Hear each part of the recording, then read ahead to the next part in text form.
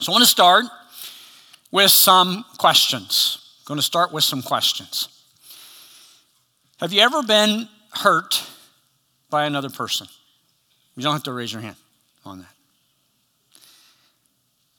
Maybe right to your face or through social media.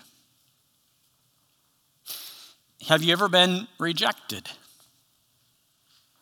Have you ever been abandoned?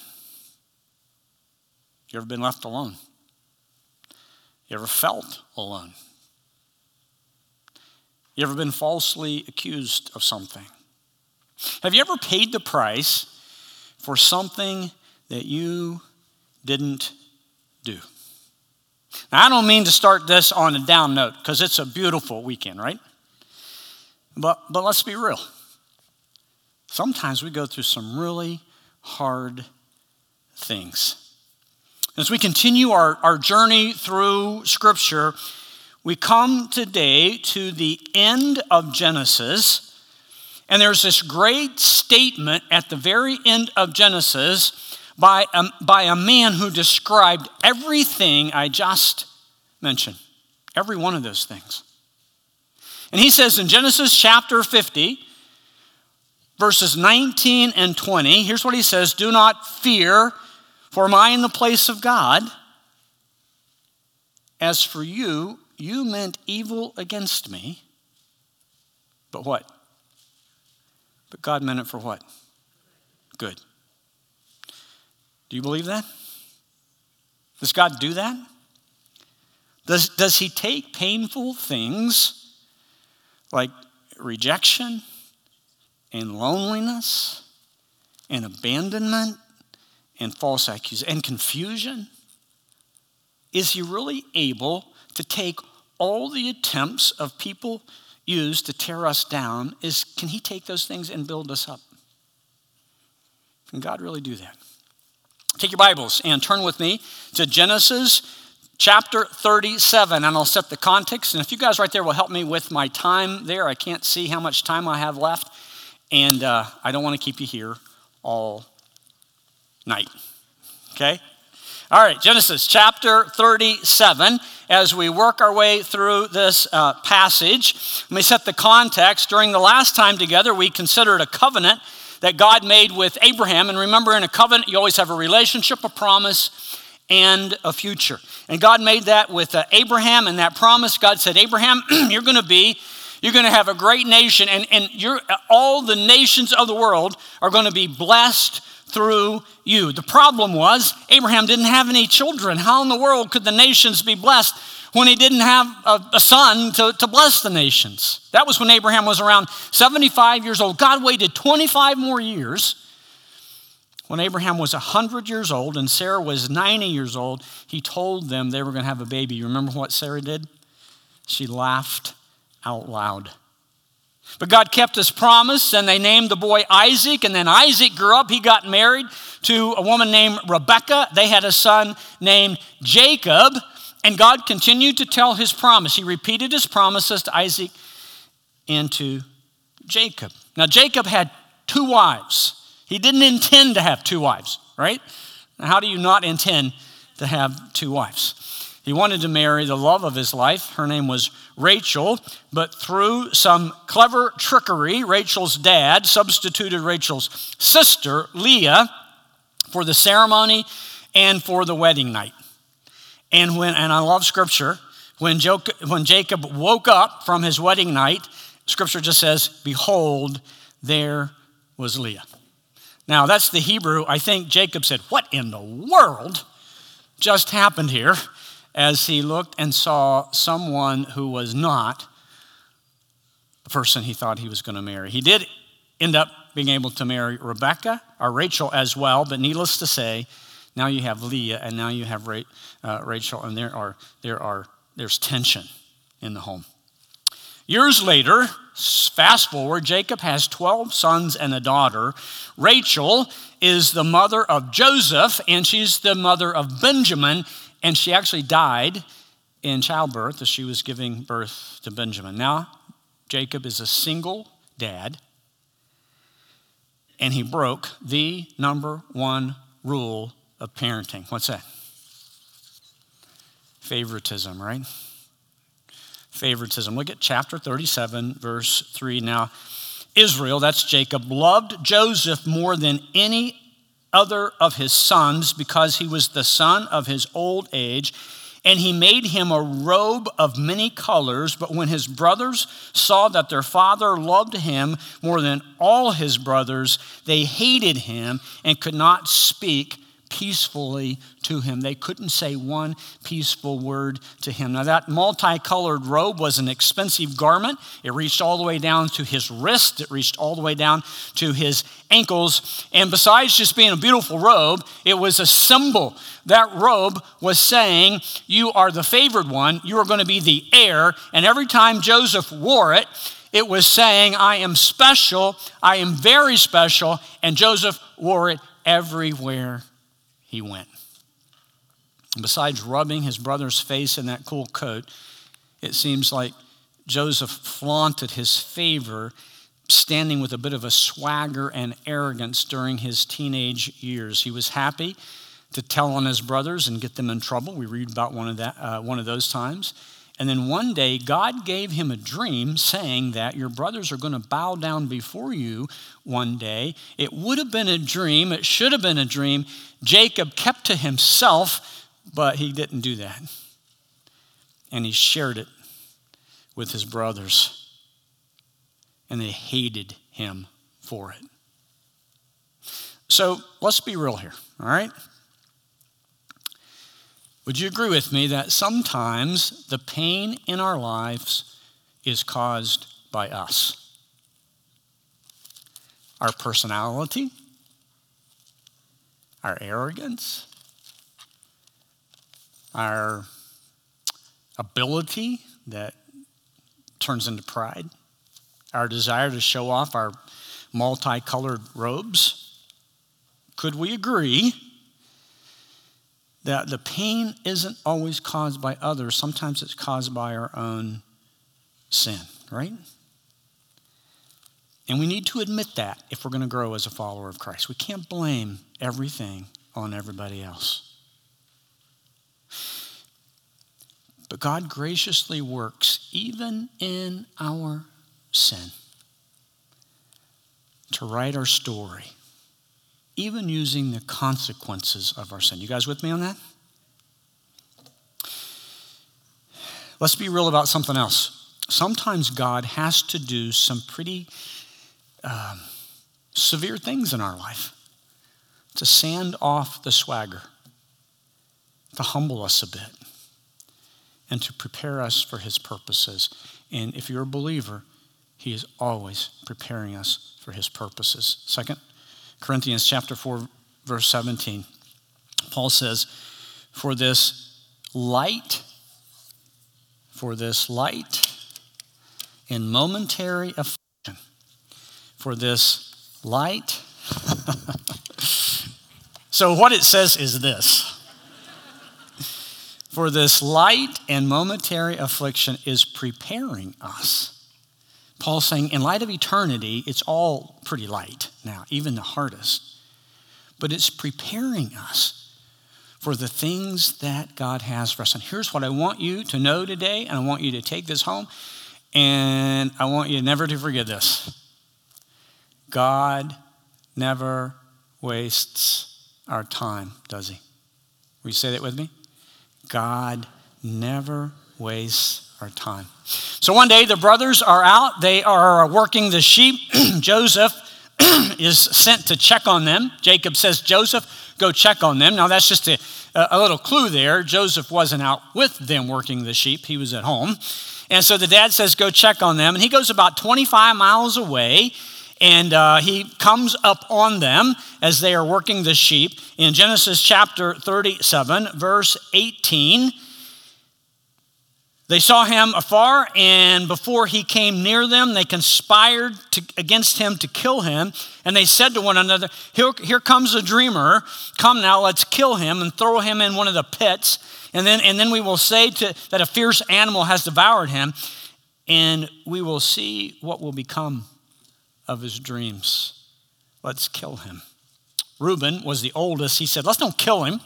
Let's just rip off his coat, that coat that we hate, that reminds us that he always wears. Rip it off. Let's throw him in a pit. And that's what they did. Took off his coat, threw him in a pit, and they went off to eat lunch. And as they're eating lunch, a caravan comes by, a caravan of camels, the Ishmaelites, a caravan of camels loaded down with spices, headed to Egypt. And so they decided to sell Joseph as a slave for 20 shekels of silver, about $200. Now, you remember the end of the story? What you meant for evil, God meant for what? Good. Do you think Joseph felt very good about what was happening at that point? He made that statement in Genesis 50, 22 years later. On that day, he had been beaten, betrayed, and was being dragged along in a line of slaves. The favorite son headed to a foreign land, and he did not know the end of the story. By the way, none of us know the end of the story, right? When God orchestrates our story, the things God uses for good don't always feel good at the time. And in the middle of our story, not knowing the end of our story, we don't always enjoy parts of our story. The perspective we finally see in the distance is sometimes painful in the present. But here's what we have to know, even when it doesn't feel like it. There's this truth of Scripture. God never wastes our time. The clarity we gain at the end of our pain is a long way sometimes from the confusion we experience in the middle of our pain, but God never wastes our time. And whatever you're going through today, he's using that. He's using it to prepare you for what he has for you tomorrow. Even when it hurts, even when you don't understand it. Because that's the truth of God's word. Not always how we feel, is it? We always got to go anchor back into the truth. Today we celebrated communion. There was a time when the cross didn't look like the story was going to end very well, right? 1 Peter chapter 2, verses 23 and 24. When Jesus was reviled, he did not revile in return. When he suffered, he did not threaten, but he continued entrusting himself to the one who judges justly.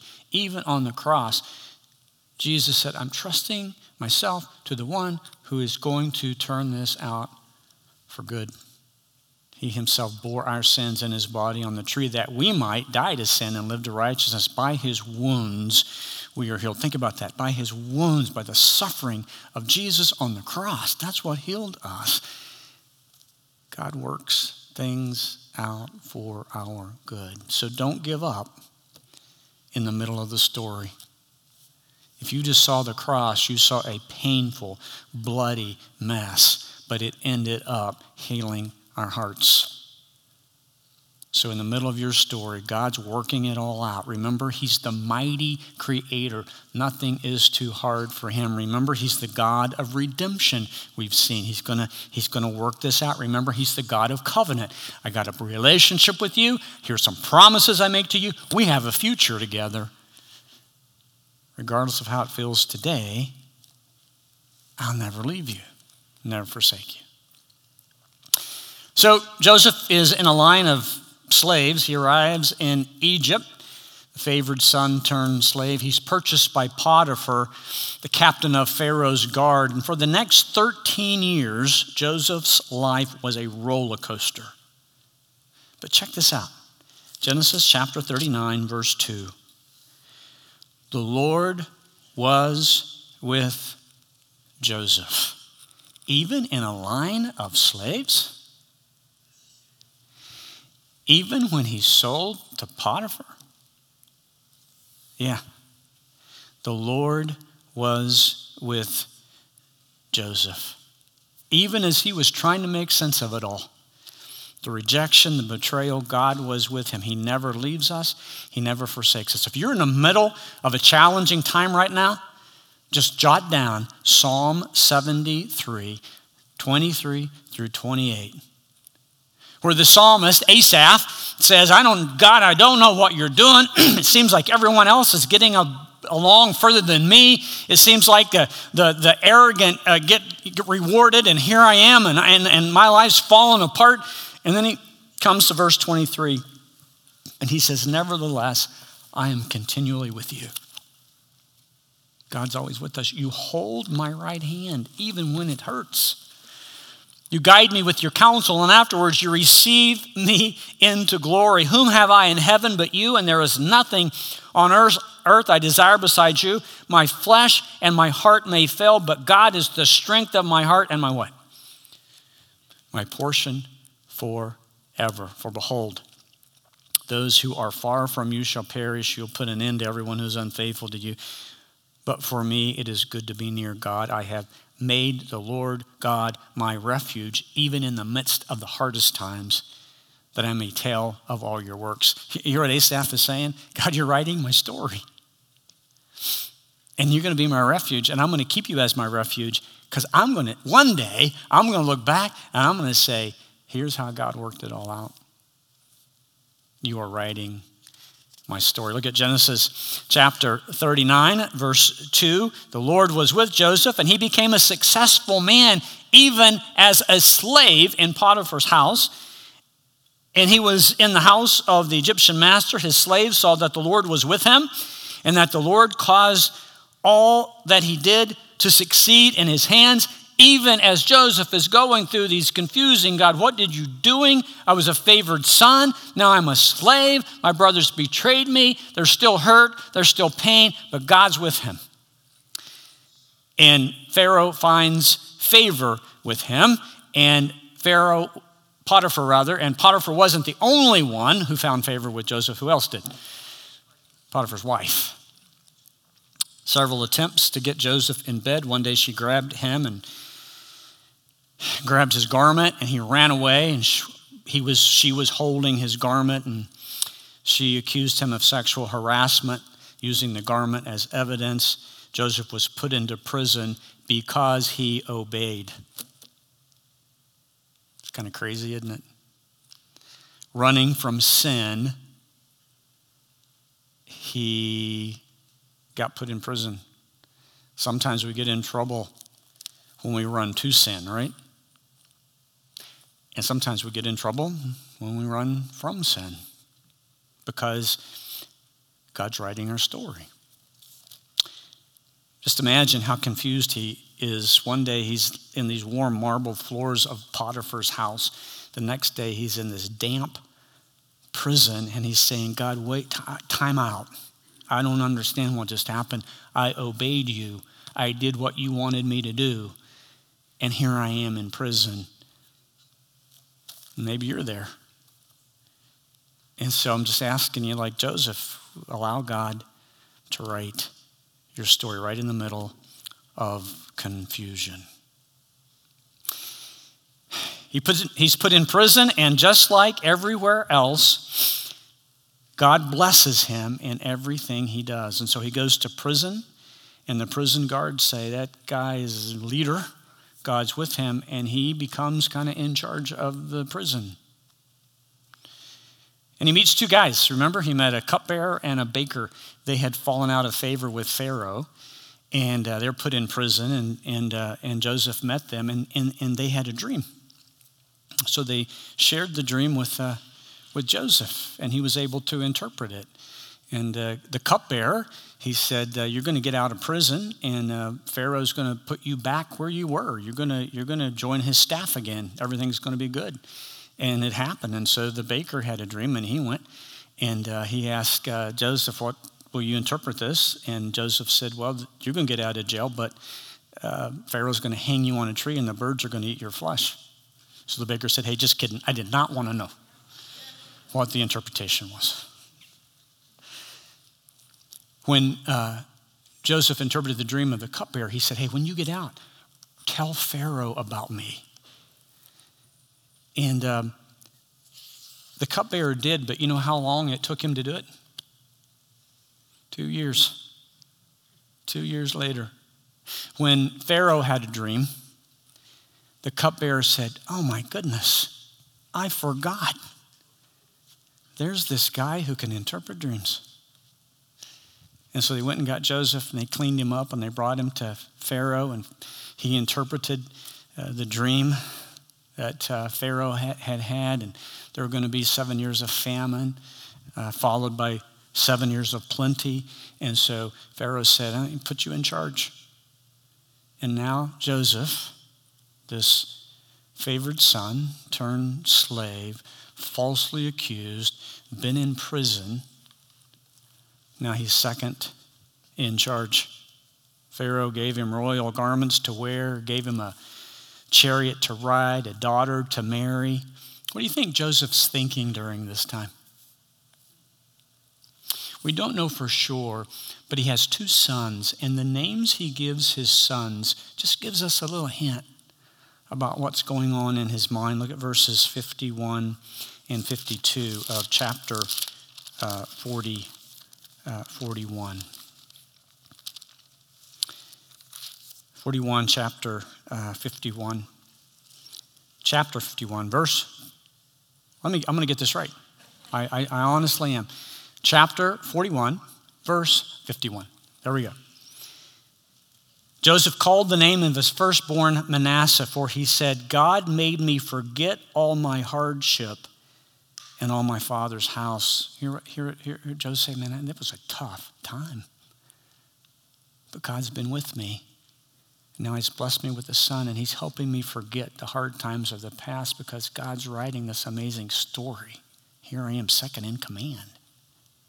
And then he had a second son, Ephraim, and Ephraim means, "For God has made me fruitful in the land of my affliction." Joseph said, "I'll never forget. This is not where I'm supposed to be. I'm the heir of a man many miles from here, a lifetime away from here, it feels like. 13 years have gone by. But God has been writing my story." In due time, a famine came, and Joseph had been successful in gathering all the grain. And now we go back to Jacob and his family. There are 66 people in that family. It's hardly a group you think is going to bless all the nations of the world, right? We'll find out how they grow quickly next time. But Jacob sends the brothers to Joseph, and after a series of meetings, he lets them know who he is. They, of course, think he's going to kill them, and he doesn't. But then in chapter 50, verse 19 and 20, he's 56 years old. Jacob, his dad, just died, and now the brothers say, now he's going to kill us because our dad's gone. And that's when he says, "Don't fear, for am I in the place of God? As for you, you meant evil against me, but God meant it for good, to bring it about that many people should be kept alive as they are today." What do we learn from that story? God never wastes our time. He uses everything to write our story. And your story is no different than Joseph's. Just at a different time. Maybe some different circumstances. God uses your hurt and your pain and your questions and your confusion and your rejection to write an amazing story. And at the end of it all, you'll be able to look back, I promise, and say, what? That was a mess, some of it. But God meant it all for good. And he wrote an amazing story. As we close, we're just going to close with prayer. And here's what I'd like to do. Some of you going through some tough times. Some of you are right in the middle of your story. You're kind of where Joseph was when his hands were tied in front of him and he's in this line of slaves. Or maybe you're at that point where you obeyed. You did it right. You did it right. And you're in prison. So as we close our time, let me just pray for us, all right? You know where you are. And just allow God to talk to your heart and work in your heart. And I'm no prophet, but I just know the truth of God's word. He's writing an amazing story, even in the midst of your pain. Let's pray together, okay?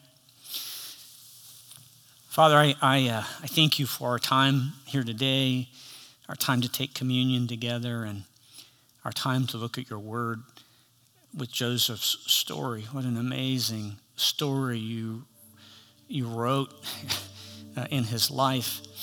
And Lord, you're doing the same for us because you never change. You are that mighty creator. You're that unchangeable God. Same yesterday, today, and forever. You still write stories, and so I pray that you'd be with that person here today, really struggling, really feeling like that they've been neglected, maybe hurt by other people, maybe left alone. Maybe, Lord, if we would admit it, because of our personality or our sin, or we've done some things that kind of brought on pain. Father, speak to that person right in the midst of their story and just remind them that you're a God who never leaves us. You're a God who never forsakes us. We're reminded in Joseph's story that even when he's in the slave line, you are with him. And even when he goes to prison, you are with him. And you're the God who never leaves us. You are always with us. So, comfort hearts, bring clarity to confusion, and just remind us, Lord, with strength of your Spirit, that you never waste our time. You're writing a magnificent story.